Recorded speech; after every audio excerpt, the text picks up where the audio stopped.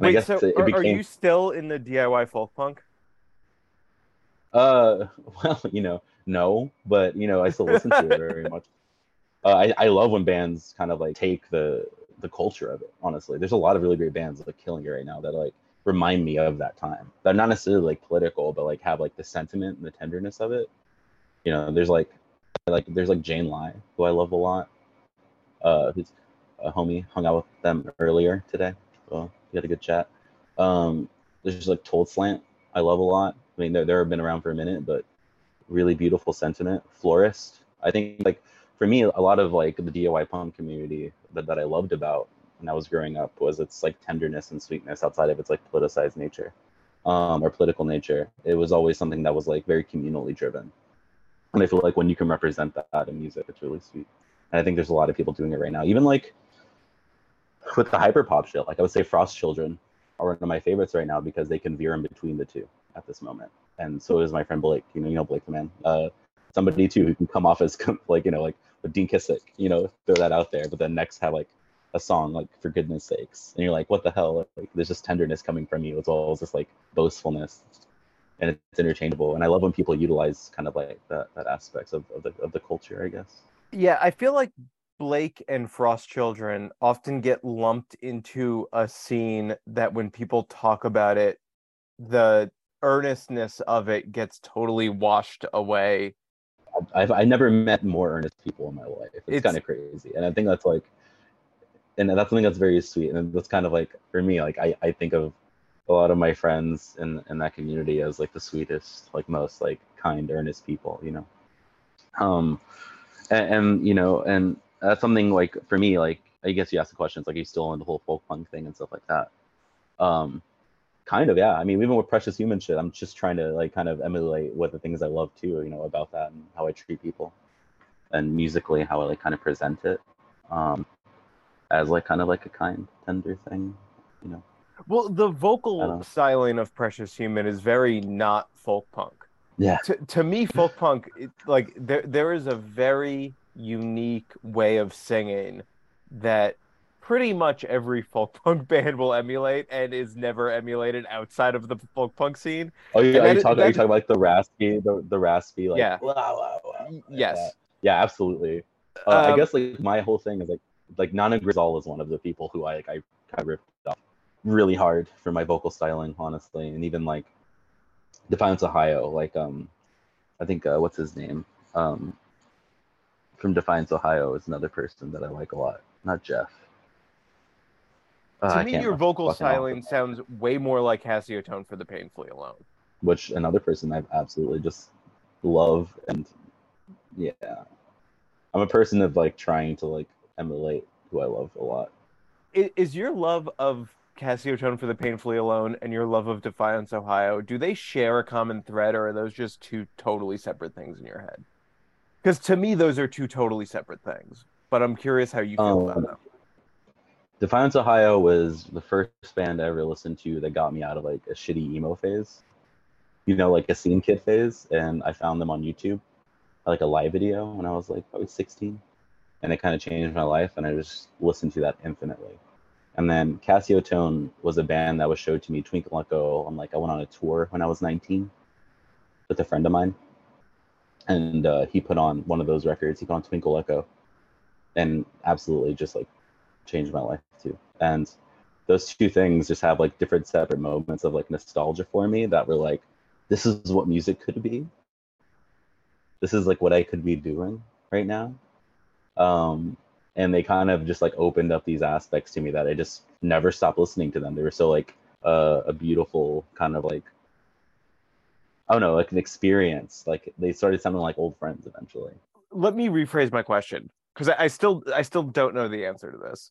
When you say they opened your mind to what music could be, the thing music could be, are you talking about a specific endpoint that you think both of those artists are going towards, or are you talking about a thing you could be doing with your life? A way of expression, like a method of it, I guess is what I'm saying. It's like you had one people on the other side like playing this these easy chords and yelling over a guitar and being poignant, like Nana Gazal or Defiance Ohio and like Theo Hilton and like, you know, all those people were doing during that time. And like, then you had Cassio Tone doing the same thing, but kind of like not as, but like in the confines without a band, just by himself, like making like a drum beat and then doing like a chord organ or like a synth above it, or doing like something like crazy like that. And it made me see more simples when I got like home and I could download like a shitty trial version of like Acoustica Mixcraft for like 7 days. I could like use the keyboard on there and like the sequencer they had and like go home and do that. Or I can get an acoustic guitar with like my Rock Band microphone from the video game, hook it up the USB in my computer, and then record like a home recording of like a Ohio-esque song. Like it made everything seem accessible and doable. Because like, you know, this is before like I had GarageBand on my phone. You know, I had to like shitty computer, laptop, you know, and a fucking toilet roll that I put my mic in just to stand it up, you know, and like, yeah, you know, and it's something like, again, when things become accessible, it's always really nice, you know. It's like, and so when those things correlate to me, it was just DIY culture in itself, you know. What were the communities in North Texas you were involved in like? Beautiful, honestly. I came from a place called 1919 Hemphill, and I volunteered there for like a good while. I was a kid. It kind of saved my life, honestly. And it was just like a community center that was like no drugs, no alcohol. It was like a free clothing store, free food store. It had like a robust like music library and radical library. It was 2 stories. They had shows on the 2nd floor, but they also had like organizational aspects too. Like people can use the space for free. And it was there for a while. It was there for like 10 to 11 years. And that was like kind of like the headquarters center point for me. You could book shows there.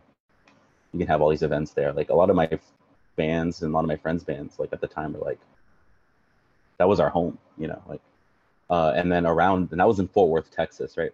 But then like the scene kind of like spread out. It wasn't so like exclusive or like clicky. It was like, I feel like everybody talked to each other. It was a lot of inclusivity. Like a lot of the hardcore bands, a lot of like the D-beat bands would fuck around with the pop punk bands, and like all these people were interweaving in each other's like musical projects and communities, you know.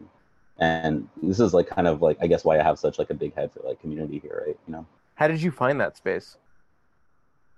You just heard about it when you were kids. Like there's this mythical place called 1919 Hemphill. We gotta go. My friend Evan, who is this like really like folk punker, like train hopper type, was always telling me about it, and I was like, yeah, we gotta go. And he would tell me these crazy stories of it. And then eventually, like, I started a folk punk band when I was a kid called Kids of Cons, and where I just played tambourine and screamed. and This and checks out. This makes sense. I believe yeah, every word you're saying. yeah. Kidsofcons.bandcamp.com. Check it out. It's 16-year-old me, 17-year-old me. But yeah, and we'd play shows there, and you know, there was people named like Rick V and like Al Rios and a bunch of people who ran the space, and they would just put us on every show. They would just, after we played, it was like, oh yeah, you're welcome to do it. And that means I got like to, everybody became accessible. Like I got to play a show with like Paul Barabo. I got to like guest in my friend's set for the Kimya Dawson show. I got to like see all these bands come through. You know, I got to like play Off With Your Heads, you know, like I just like a lot of these bands I looked up to at the time, they just all became accessible. And it just was very beautiful at the time, you know. It made music like not a thing that I was trying to like make money with at the time. It just made it like, oh, like I could learn a lot from all of this and create. What were you doing before you found this space? I was like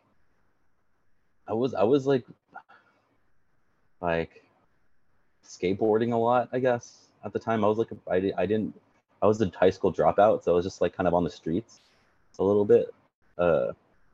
Yeah, so I had like a really like kind of intense growing up era of my life where I dropped out of high school at an early age, and then dropped out of school in general, like the first semester in 9th grade.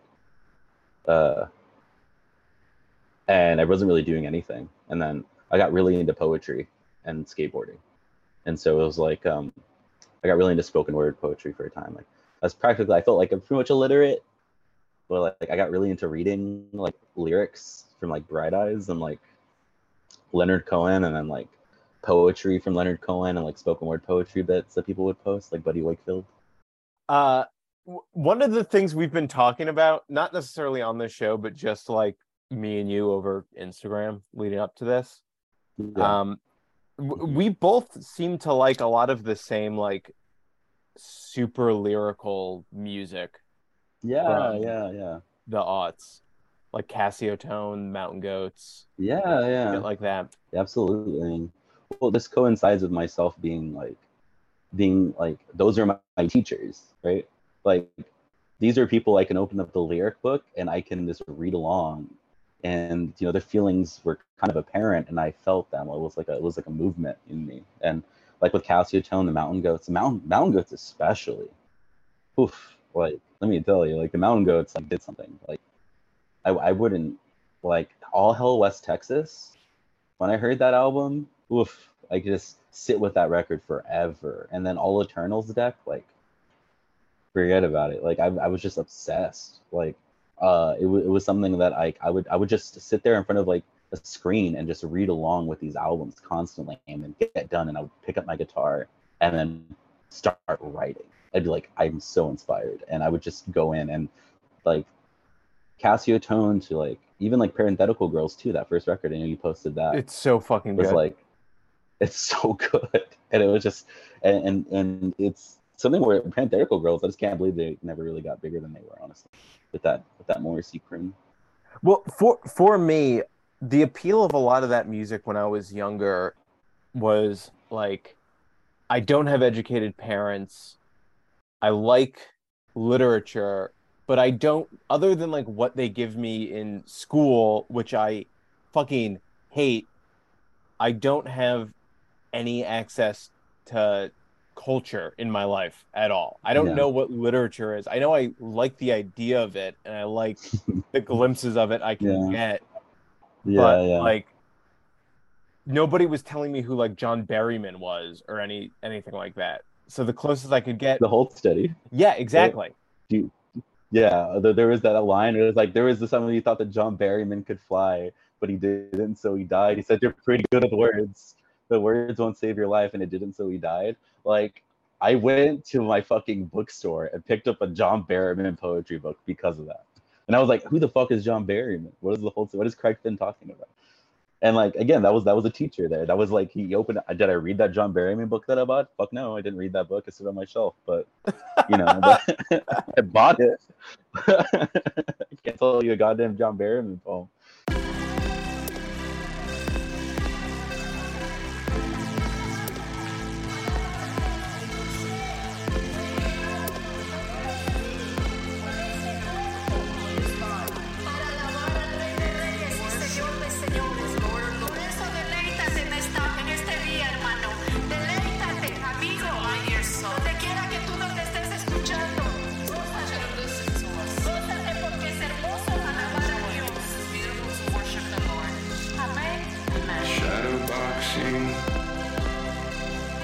The strange light, pink fluorescence, a dwindled life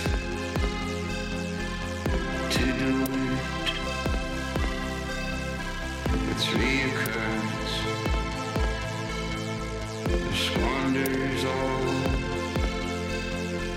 its self-assurance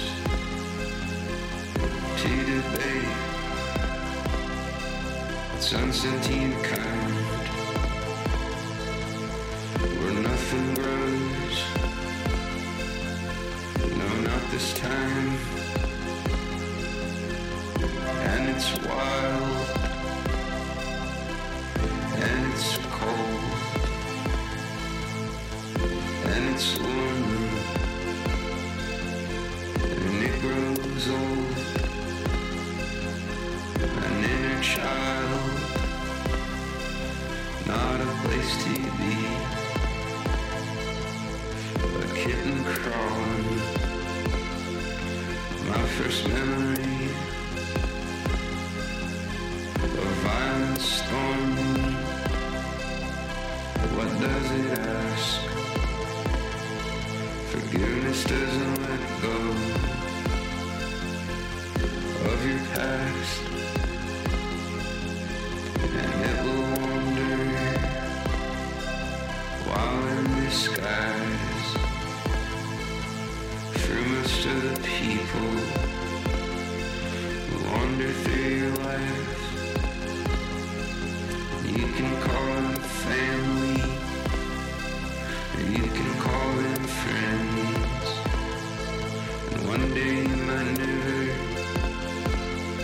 even call them again. And some of these torments will surely be forever.